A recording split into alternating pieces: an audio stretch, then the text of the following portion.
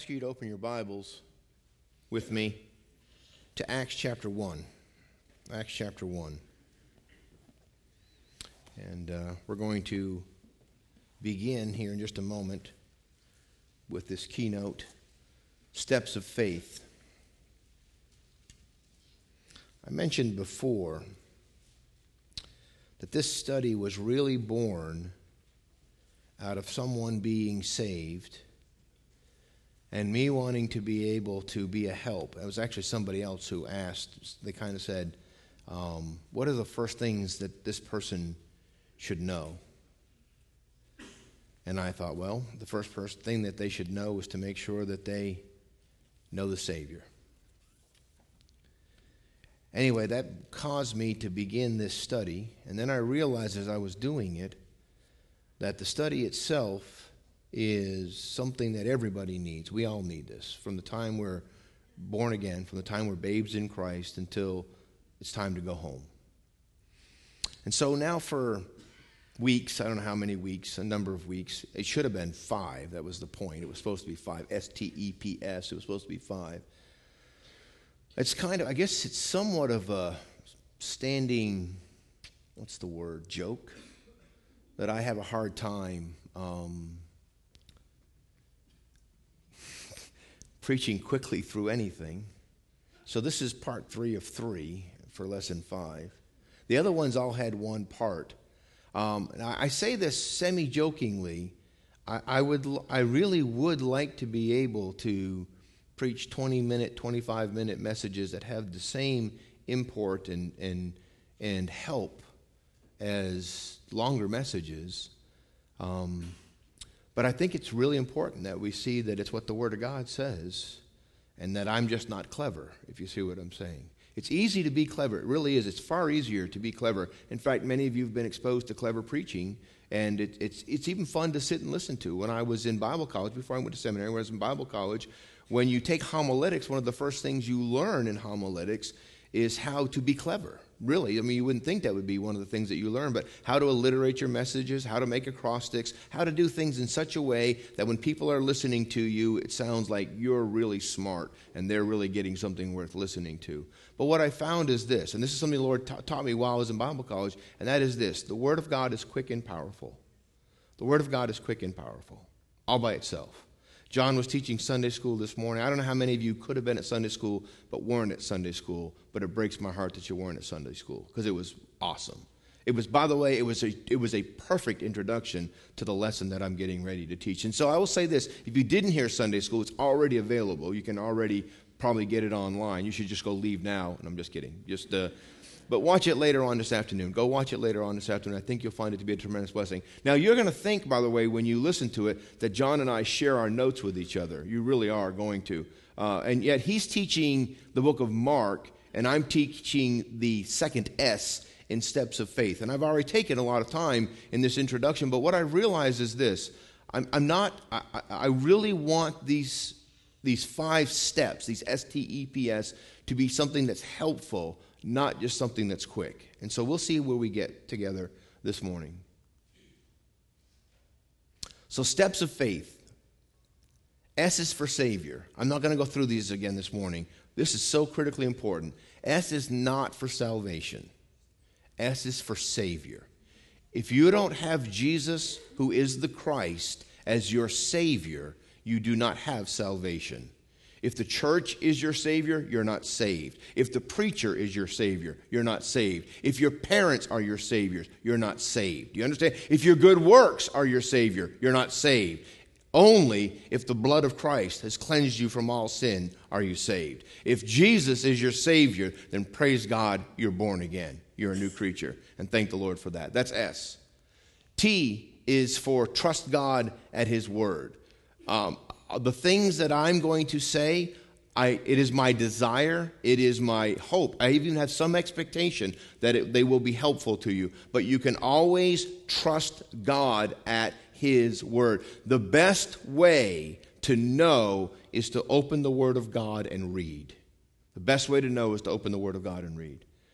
E is for everlasting or eternal life. This is really important. If you're a new creature, then you have eternal life. Now, again, we don't have time to go over this, but man, Adam himself was created with eternal life. He wasn't supposed to lose it. He wasn't supposed to die. That was Adam's choice. Adam chose to die. And when he chose to die, we all died with him. And when we were born again, we were given back the eternal life we were created to have. And we don't have time to talk about all that. But this is so wonderfully important. If you're a new creature, it's old things are passed away. Behold, all things are become new. If you don't have a new life, then you might not have the Savior.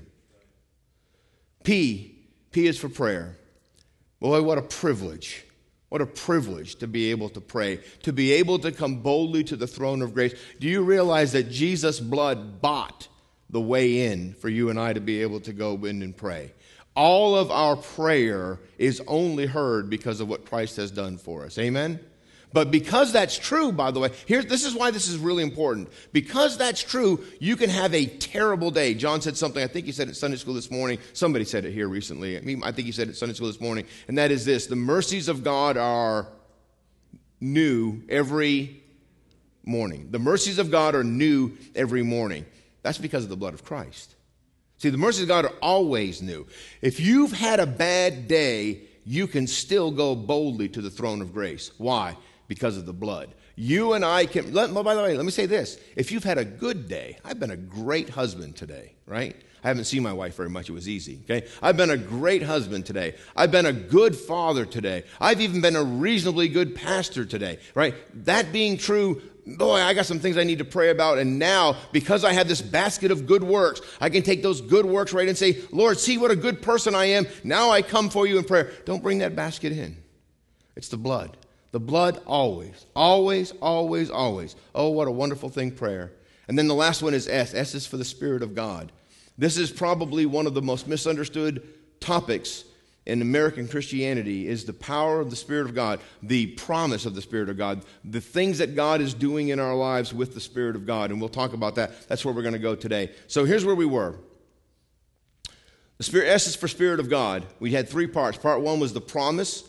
We looked primarily, if you want to go look at this for yourself, you can go to John, beginning in end of chapter 12, going into chapter 13, and you can see the promise of the Spirit of God. The Lord Jesus tells us the Spirit is coming. He even explains some of why. And that leads us to part two, the purpose of the Spirit of God. Again, in that same passage, that same extended passage in your Bible, you can find the purpose of the Spirit of God. We talked about this last week. And then part three, which is what we're going to look at now, the power of the Spirit of God, the power of the Spirit of God. Now, I'm going to show you the power of the Spirit of God in the life of a new creature. But before we can see that, you have your Bible open to Acts. Go back to John chapter 1. John chapter 1. Just turn back to John chapter 1. Follow me there if you would. John chapter 1. I'm going to begin reading in verse 10.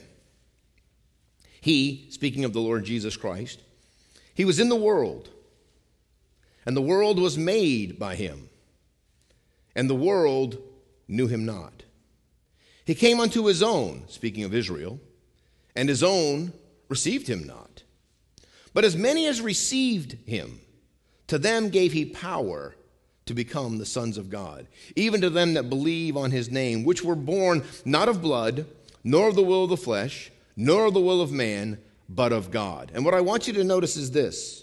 If you will trust Christ, if you will believe on his name, then he will give you the power, the privilege is what that word power means. It's not dunamis. It's not the word for power as in dynamite. It's the word for authority or privilege. He will give you the privilege of become a son of God. You cannot do this by being born. In other words, my children were not born Christians. They have now been born again Christians, and I thank God for that. But they were not born Christians. Nor of the will of the flesh. You can't make yourself a Christian. Nor of the will of man. I can't make you a Christian. Do you understand? We together cannot make one person a new creature. But God can, right? Born of God. That's what it says, right? If you are born of God. So if you trust Christ, now we're going to look at the power of God in our lives as Christians, but I want you to understand, in order for that to even be true, it takes the power of the Holy Spirit to accomplish that, because you must be born again. You must have a spiritual birth. If you want to see that, you can go over to John chapter 3 when he's speaking to Nicodemus. He says, that which is born of the flesh is flesh, and that which is born of the Spirit is spirit. It's important that we understand you must be born again by the Spirit of God. Now, with that in mind, and that's just kind of a slight introduction. Now I want to get to the power of the Spirit in your life as a Christian, the power to bear witness. So where are we going to look at this? And I'm just going to have you turn with me to these passages. Go to Acts chapter 1, which is probably where your little ribbon is. Acts chapter 1, John read this earlier. I have verses 4 through 8. Acts chapter 1, verses 4 through 8. So Jesus, right, he's getting ready to leave them. He's getting ready to ascend. He's assembled together with them. He commanded them that they should not depart from Jerusalem, but wait for the promise. All right, we looked at the promise already. The promise of the Father, which saith he, ye have heard of me. For John truly baptized with water, but ye shall be baptized with the Holy Ghost not many days hence. When they therefore were come together, they asked him, saying, Lord, wilt thou at this time restore again the kingdom of Israel? And he said unto them, it is not for you to know the times or the seasons which the Father hath put in his own power. In other words, the Father has authority over when these things are going to take place. You don't need to worry about that. But here's what is important.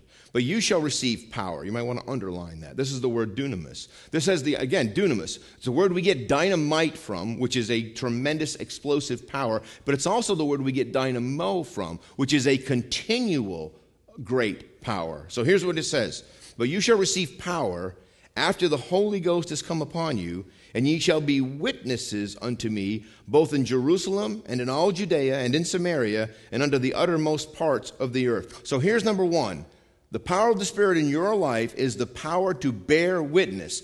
What God does when he puts the Holy Spirit in you, this is so very important, is he gives you the power to have something to actually talk about. I'm not sure why. I'm not sure when this became the predominant method, especially of independent Baptist churches, of evangelizing, and that is this: to get people to go out canvassing and handing out literature and that kind of a thing. And I think what they think they're doing when they do this is this. But this is not the power. That's not what Jesus didn't give us the power to talk. Jesus gave us the power to be changed.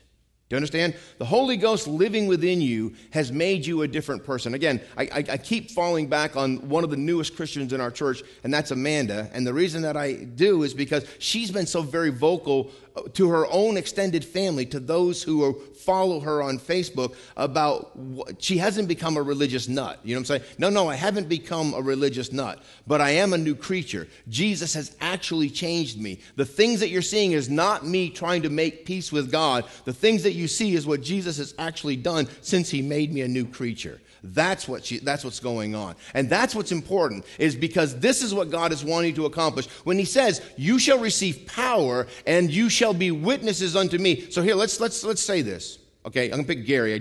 He caught my eye.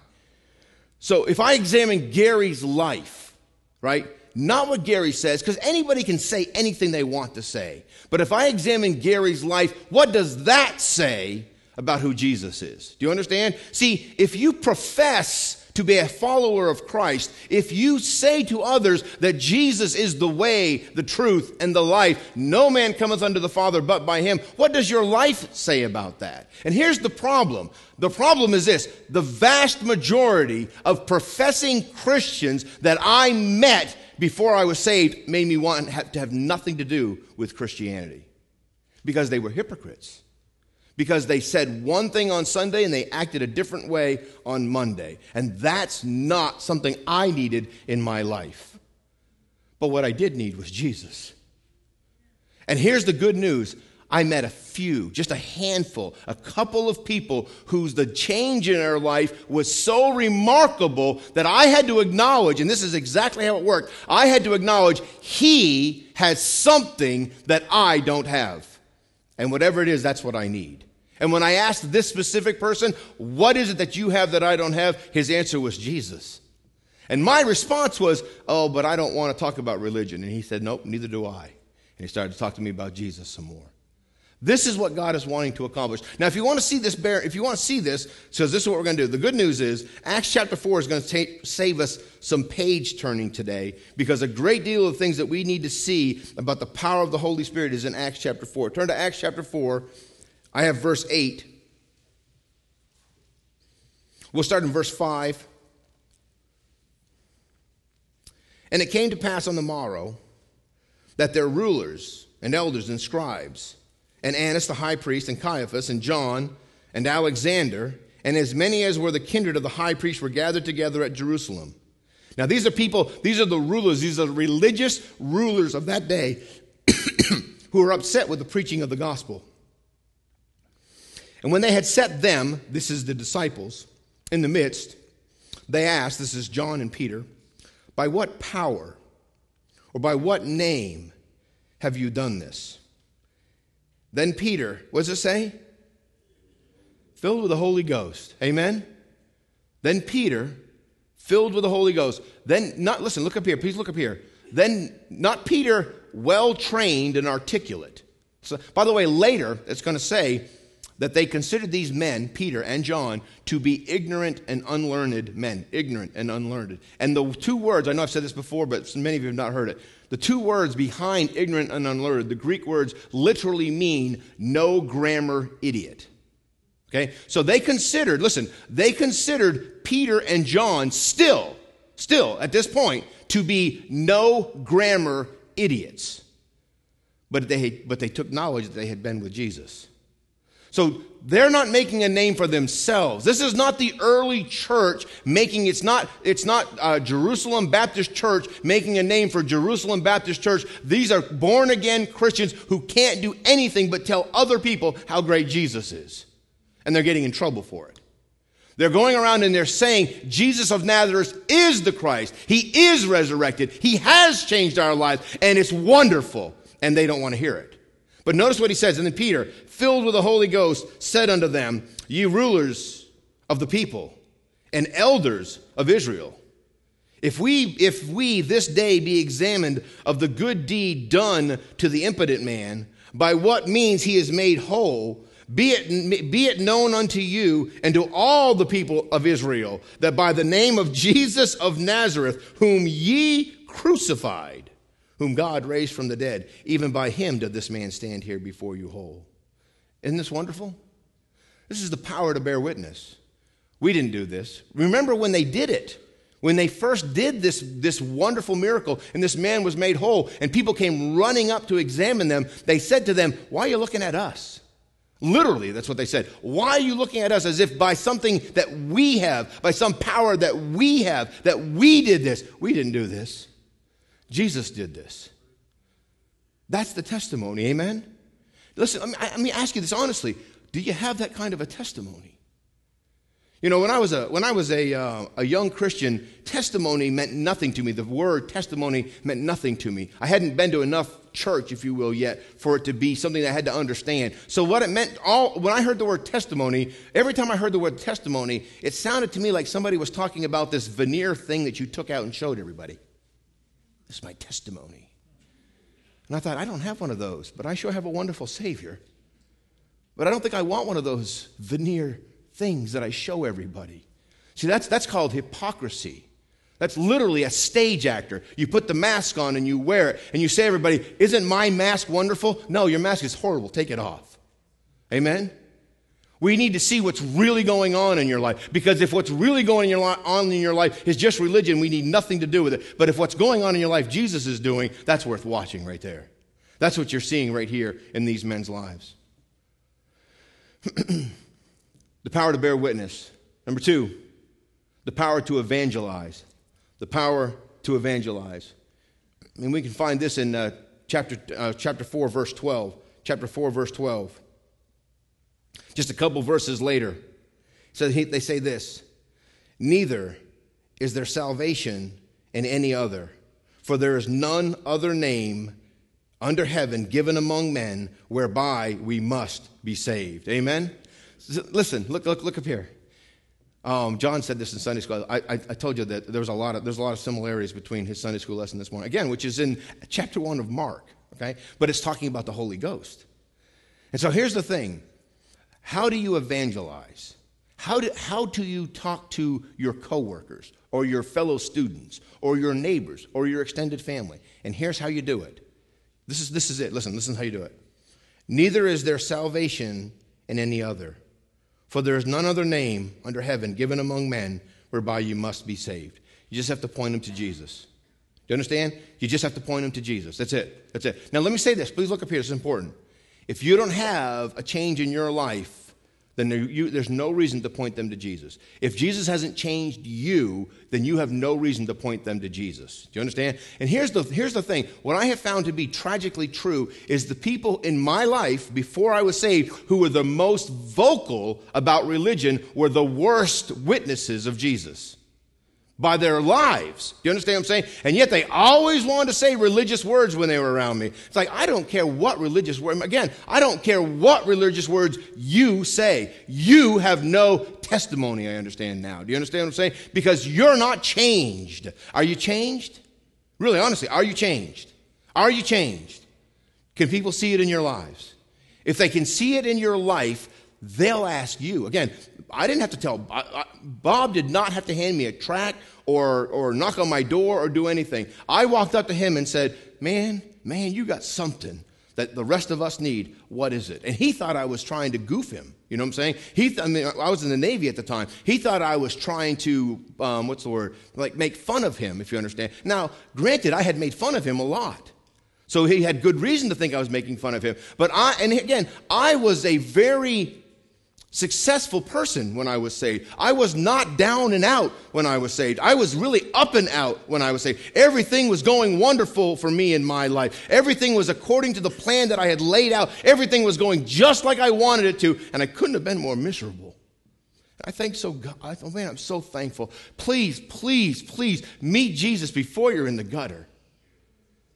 When the Holy Spirit says to you, there's more to life than what you've got, believe him. But the irony is this, there's nothing in this world that's worth chasing. Nothing. Nothing in this world worth chasing. But Jesus is tremendous. The power to evangelize. That's it. Just tell them who Jesus is. The power of the Spirit. Number 3, the power to stand firm. We're going to find this in verses 18 through 21. Just a little bit further. Let's go down and read. So what happens is this. Well, let's keep reading. I'm just going to keep reading, right?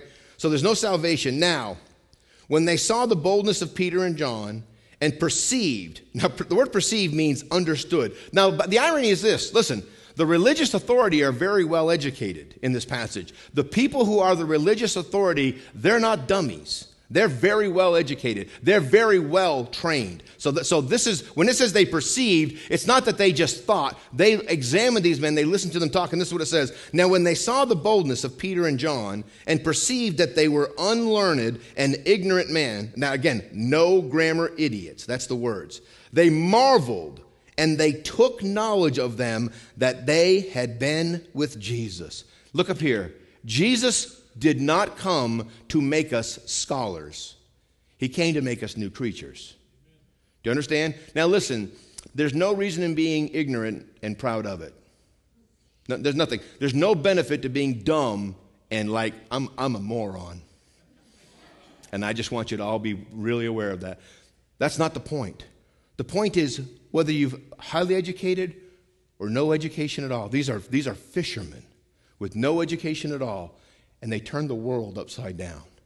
And yet our Bible colleges and seminaries are producing men who just parrot one another and are just cute and clever with their sermons. What God wants out of your life is for you to just walk with him in such a wonderful way that your extended family can see the difference and say, really, really, Mom, Dad, really, really, my brother, my sister, really, really, something is different in your life. Can you tell me what it is? And you can say, I can tell you what it is. And the answer is Jesus is the difference. That's what this is saying. And beholding the man which was healed standing with him. In other words, there's a miracle there that they can't ignore. So Jesus is obviously something. That's the point. They can say nothing against it. But when they had commanded them to go aside out of the council, they conferred among themselves. Okay, you guys leave the room. We need to talk. Saying, what shall we do with these men? For that indeed a notable miracle hath been done by them is manifest to all that dwell in Jerusalem, and we cannot deny it. So listen, isn't that funny? So here, we got to do something about this. I mean, obviously what they did is real. But we're going to ignore that. But we can't pretend it didn't happen because everybody knows that it did. So what are we going to do? Isn't that amazing? Men love darkness so much that in the face of the obvious truth that Jesus is who he says he is, and he has empowered these men to bear witness to that, they're still going to reject it. And by the way, do not be surprised when you are new and people still reject what's done in your life. Don't be surprised by that. It's not the first time. And Jesus was very clear. We saw it a couple weeks ago. If they love me, speaking of the Lord Jesus, they will love you after you're a new creature. If they don't love Jesus, they're not going to love you either. And don't be surprised by that. And by the way, don't be angry with them. Don't be mad at them. Don't get back at them. Just love them. Just help them as much as you can. But don't be surprised if they reject the testimony. But that is spread no further, verse 17, among the people. Let us straightly threaten them. Let's threaten them, right? They healed this man. Let's threaten them. Sounds a lot like the news. That they speak henceforth to no man in this name. In other words, we're going to threaten them that they stop not healing people, but stop talking about Jesus. And they called them and commanded them that they should not speak at all, nor teach in the name of Jesus. Now here's what it is, the power to stand firm. But Peter and John answered and said, whether it be right in the sight of God to hearken unto you more than unto God, judge ye. For we cannot but speak the things which we have seen and heard. Amen?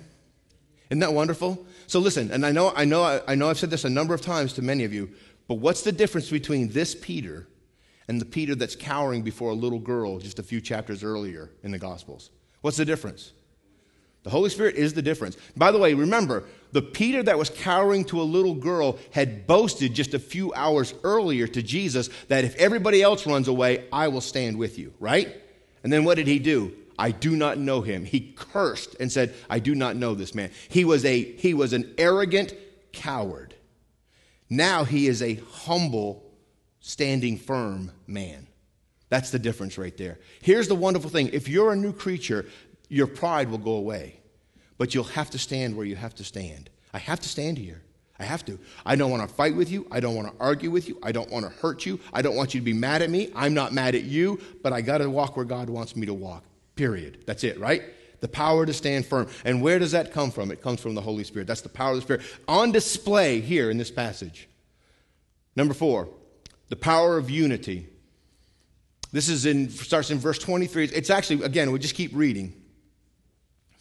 So when they had further threatened them, they let them go, finding nothing how they might punish them because of the people. For all men glorified God for what had been done. So again, it isn't that they didn't want to beat them or kill them. They knew they wouldn't get away with it this time if they did, because of what had taken place outside and people had seen it. For the man was above 40 years old, on whom this miracle of healing was shown. And being let go, this is wonderful, they went to their own company and reported all that the chief priests and elders had said unto them. And when they heard that, they lifted up their voices to God, what? With one accord. So here's the testimony. God used us to heal this man. And by the way, it's not even about the healing. God used us to heal this, right? Silver and gold have we none, but such as we have give you thee. In the name of Jesus Christ of Nazareth, rise up and walk. And he went what? Walking and leaping and praising God. Amen? So this man had been wonderfully changed. And they said, don't preach in Jesus' name anymore. And so they go back and they said, this is what's happened. And everybody heard what happened. And nobody said, uh-oh, we better be careful. What they said was this. With one accord, they glorified God. Lord, thou art God, which made heaven and earth and the sea and all that in them is, who by the mouth of thy servant David has said, why do the heathen rage and the people imagine vain things? The kings of the earth stood up and the rulers were gathered together against the Lord and against his Christ. Amen? So what do? They recognize that the word of God already told them that this is what's going to be like. And they glorified God. For of a truth, against thy holy child Jesus, whom thou hast anointed, both Herod and Pontius Pilate and the Gentiles and the people of Israel were gathered together, for to do whatsoever thy hand and thy counsel determined before to be done. Now, Lord, behold their threatenings, and grant unto thy servants that with all boldness they may speak thy word, by stretching forth thine hand to heal, and that signs and wonders may be done by the name of thy holy child Jesus. And when they had prayed, the place was shaken where they were assembled together, and they were all filled with the Holy Ghost, and they spake the word of God with boldness. And the multitude of them that believed were of one heart and of one soul. Neither said any of them neither said any of them that aught of the things which he possessed was his own, but they had all things common. And with great power gave the apostles witness to the resurrection of the Lord Jesus, and great grace was upon them all. Neither was there any among them that lacked, for as many as were possessors of lands or houses sold them, and brought the prices of the things that were sold, and laid them down at the apostles' feet, and distribution was made to every man according to his needs. Isn't this remarkable? Now, by the way, I read all of that because this is going to show us the other things. So we see the power of their unity here. With one voice, they praise God. With one voice, they pray to God. And with one heart, they help one another. Amen? Yes? Really, honestly, is this unity like you've ever seen anywhere in your life? When I was first saved, I had read this passage, right, before I was saved. When I was first saved, I was going to go find a Christian commune and join it. I'm not joking, right? I was already in school to be an engineer. And I said, well, I'll just keep going to school. I'll be an engineer. And I'll go find because where I grew up in Vermont, there were two communes. There was a Buddhist commune and a Hindu commune, not far from where I live, both of them. And I thought, well, I'll just go find a Christian commune someplace, and I'll be an engineer in a Christian commune, right? I won't need a salary. I'll just be an engineer. And whatever they need me to design, I was an electrical engineer. Whatever computer circuits they need me to work on, I'll be there doing it, amen? Somebody else will be growing corn, hopefully. Somebody else will be growing wheat and so I can eat, amen? That was my thinking. Now, here's the problem. I mean, communism would work great if Jesus were really in charge. You know what the problem with communism is? The people in charge. Y'all better say amen, and you're going to be living in a communist country. I'm telling you, we're right around the corner from socialism and communism right here in the United States of America. And it sounds like a great idea because it would be a great idea if everybody were a new creature. But even if everybody's born again, we still can be selfish from time to time. But you don't see it here, do you? You talk about wonderful unity. God help us to have this growth of unity in our own lives. Number 5 is also in this passage, the power of prayer. Notice what it says about their prayer. It says in verse 31, and when they had prayed, the place was shaken where they were assembled together. I'm just going to ask you now, when was the last time you were at a prayer meeting and the building shook? Right? Now, listen, I know this is the early church, and I know that there are assigned gifts going on that are not going on in the age in which we live. But honestly, how many prayer meetings? I've been at some prayer meetings. I've had times of prayer. You know, Brother Bobby McKinney was talking the other day. We were talking about the trip that we took to the Philippines, and he was talking about the times of prayer that we had before we left, and while they were there, that they were just marvelous and wonderful. I have been at some prayer meetings that were marvelous and wonderful, but I've been at a lot of prayer meetings that are, and including ones here, where I was the one leading the prayer meeting, that were just kind of dry. But this doesn't have to be this way. That's the point. The power of God can be in our prayer lives together in united prayer. This is not a prayer closet prayer. We should have those too, and that can be wonderfully powerful. But we should have times of community prayer that are powerful. Amen? That's the power of the Holy Spirit in our lives. We see that here in verse 31. I just read it. Number 6, the power of love. I was going to make reference to a song, but anyway, I won't go there. Although all the lyrics are now running through my mind, amen? You know, it's really remarkable, because I can't remember where my keys are, but listen, young people, the music that you put into your mind today, unfortunately, will be with you forever. So be careful what you put into your mind. Acts 4, verses 32 through 35, we just read it. It says this. It says, and the multitude of them that believed were of one heart and one soul. Here, look, please look up here. By this shall all men know that you're my disciples, if you have love one to another. Real unity, listen to me. Real unity is not tolerance. Real unity is love. It's active love. It's we give money to Jimmy and Ann to go to China, love, out of your pocket. Instead of you having your Starbucks this week and maybe next week, Jimmy and Ann get that money instead. See, real love is sacrificial love. These people sold. What did they sell, by the way? How many are going to do this? How many of you are going to leave this message and go home today and sell your house? How many of you would get any money if you sold your house or you're upside down in your mortgage? You understand what I'm saying? So these people had possessions. They sold the possessions. Where did they bring the money after they sold the possessions? Where did they bring it? Where did they bring it? Right, to the apostles. They brought it right back to the church, and they trusted the church and said, you give it where it needs to go. And by the way, and you know what? We already know what Peter and John weren't doing with it, because when they met the lame man, what did they say to him? Silver and gold have we none. So they weren't stealing it, right? They weren't stealing it. It was being used like it should be. And I'm so thankful to have a church that has leadership in it that is using the tithes and the offerings, the faith promise, the offerings that come in to help other people exactly as they're designated. And it's so wonderful to know that when you give money, whatever you give money to at Tidewater goes exactly where you designated it to go, literally. And I thank God for that. It's wonderful. That's how God wants to do this. But you see that it goes beyond simply thinking fond thoughts of one another. It has action in it. It means I will be there for you. If you need help, let me know. I will come and I will be there. That's the power of love. Number 7, the power of leadership. In order to do this, we have to turn to two passages. Go to Acts chapter 6. Acts chapter 6. I'm sorry, I should push the second. I should have had the second one show up when the first one does.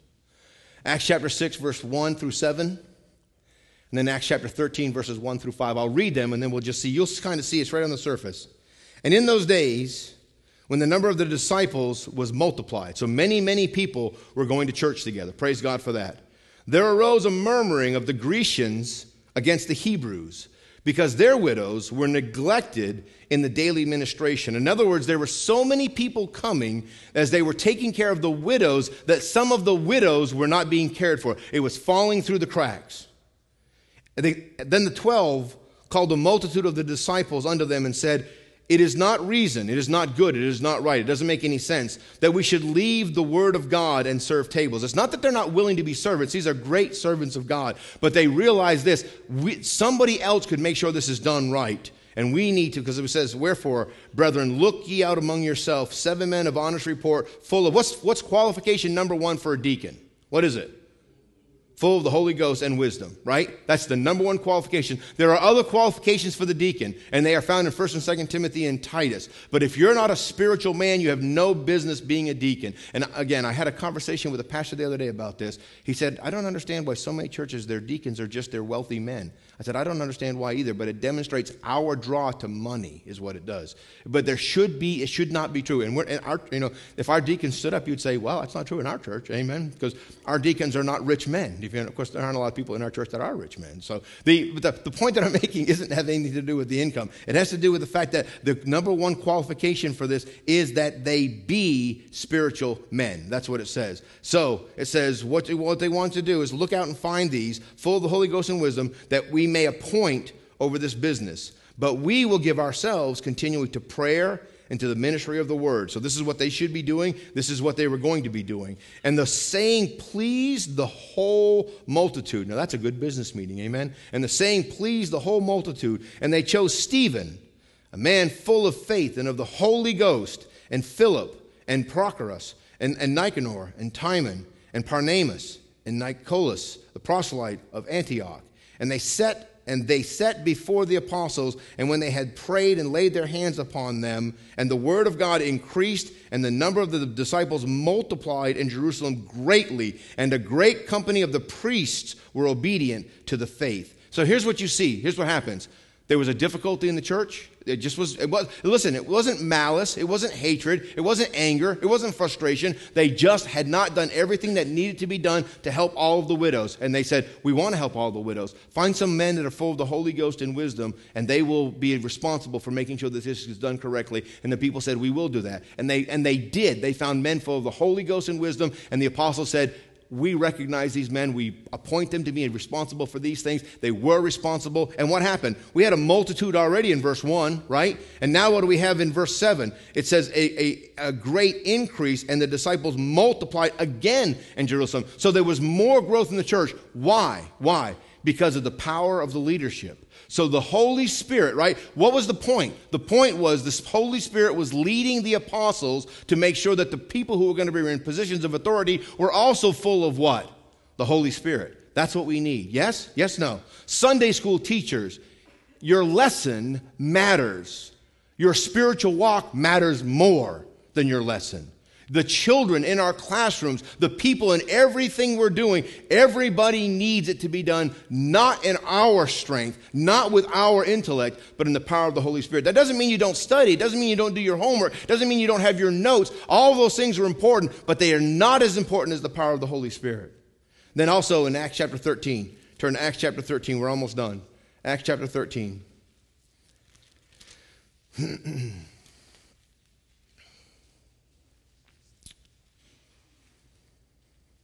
Now, there were in the church that was in Antioch certain prophets and teachers. So here's a church. It's not the Jerusalem church anymore. Now we're in a Gentile church. We're the church in Antioch. Certain prophets and teachers. And Barnabas and Simeon, which is called Niger, and Lucius of Cyrene, and Manaen, which had been brought up at Herod the Tetrarch, and Saul. As they ministered to the Lord and fasted, the Holy Ghost said, "Separate me, Barnabas and Saul, for the work whereunto I have called them." And when they had fasted and prayed and laid their hands on them, they sent them away. And so they, being sent forth by the Holy Ghost, departed unto Seleucia, and from thence they went to Cyprus. And when they were at Salamis, they preached in the word of God in the synagogues unto the Jews, and they had also John to their minister. Okay, those 5 verses. What we see here is this. Here's what happens. So in the church, the Holy Ghost takes care of the leadership in the church, right? We just saw that. So now what happens? How do we get outside of our church? How do churches plant churches, right? How do people go from one place serving God to another place serving God? And here's how. The Holy Spirit says, separate these people and send them out. And I'm going to use them. Amen? Yes? Right? Now here's the good news. The people going and the church sending, they know this together. This is something that's done by the power of the Holy Spirit. It's kind of like this. Tidewater. Lay hands on Jimmy and Ann and send them out to China, where I already have other people serving. Listen, and here's when they laid hands, when the church at Antioch laid hands on Saul, which is going to become Paul, and Barnabas, what they're saying is this: we're with you in this. We know the Holy Spirit is in this. And even though you're going out from us today, you are still of us, even though you're going out. We are going with you in our souls. We are going with you in our hearts. That's what you're seeing here. And that's what sending forth missionaries is like. That's what sending forth those that are planting churches is like. That's what it looks like. And it's so wonderful because, again, who's the whole author of this, right? And it's what? The power of the Spirit. Yes? What did it say? While they were serving, the Holy Spirit said, what? Separate these people. Yes? No?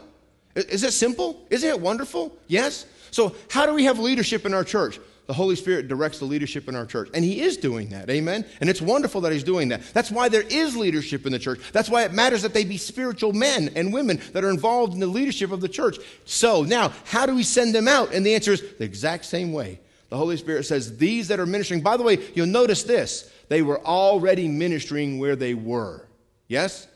You think you have some sense that God would have you to minister someplace else? Try it out here first. If you understand what I'm saying. In other words, if you're going to serve God, something I heard this many years ago, it really helped me a great deal. Crossing water does not make a missionary. Right? Crossing water does not make a missionary. A missionary heart is something the Holy Spirit gives you. If you have a missionary heart, you'll already be the servant of God that you should be. He might then plant you someplace else. By the way, let me just say this before anybody else thinks they ought to get up and leave today and go to another mission field. If you should, you should. But the 757 has plenty of do right here, right? There's plenty here in the 757 to do. Number 8, the power to completely change us. This is the last thing we're going to look at together today. The power to completely change us. And we're going to look, there's 2 passages. I'm just going to go to Galatians. Go to Galatians chapter 5. Galatians chapter 5. So we saw that the Holy Spirit it saves us, right? It's the Holy Spirit that works in our heart to make us new creatures.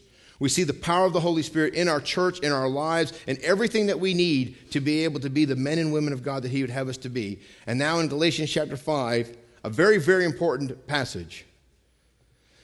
Verse 16 says this, "This I say then, walk in the Spirit, and ye shall not fulfill the lust of the flesh. For the flesh lusteth," or warreth, "against the Spirit, and the Spirit against the flesh. And these are contrary one to another, so that you cannot do the things that you would. But if ye be led of the Spirit, ye are not under the law.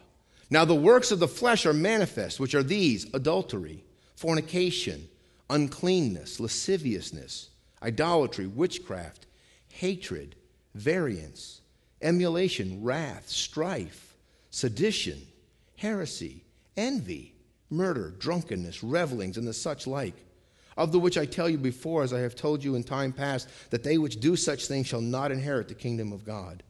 But the fruit of the Spirit is love, joy, peace, long-suffering, gentleness, goodness, faith, meekness, temperance. Against such there is no law. And they that are Christ's have crucified the flesh with the affections and lusts. If we live in the Spirit, let us also walk in the Spirit. Let us not be desirous of vain glory, provoking one another, envying one another. Now look up here. This is such a wonderful passage. This is the power of the Spirit to completely change us. Yes? Isn't it wonderful? Honestly, isn't it wonderful? Now look, I know what my life was like before I was saved. I know what my life was like before I was saved. And because of that, I can transfer some of that at least to your life. But because, as John said, or as Silas said before he sang, because it's written in the Word of God, I can be confident that we have these things in common. If we didn't have them in common, God wouldn't put them into the Word of God. So here's the thing. The point of walking in the Spirit is what? What is the whole point of this, right? Being completely changed. So what does this mean then? Let me say this. If you're a new creature and you walk after your flesh instead of after the Spirit, are you capable of doing everything you did before you were saved and worse? Yes or no? You are. And here's the thing. It's a terrible, terrible testimony to the power of God. Yes, obviously, right? I am a new creature, and yet look at what my life has in it. But it shouldn't be this way, and it doesn't have to be this way, right? Because notice what it says toward the end of the chapter. This is what it says at the end of the chapter. It says this: if we live in the Spirit. So in other words, this goes back to John chapter 1, right? If we live in the Spirit, in other words, if you are born again, if you are born of God, let us also walk in the Spirit. If you are born of God, if you live in the Spirit, if you are a new creature, then praise God, walk in the Spirit. And if you walk in the Spirit, all the power of the Spirit that we just looked at is in your life every day, all day. Father, thank you. Thank you for your word. Thank you for giving us these couple of minutes together, Lord, to look into your word. And I pray that you will use what you've shown us in each and every one of our lives, Lord, that it will make the difference that you want it to make in our lives, and that people would truly see loving, joyful, unselfish, Lord, people who are patient, people who are long-suffering, Lord, that they would see this to be true of us by your power and not ours. In Jesus' name we pray.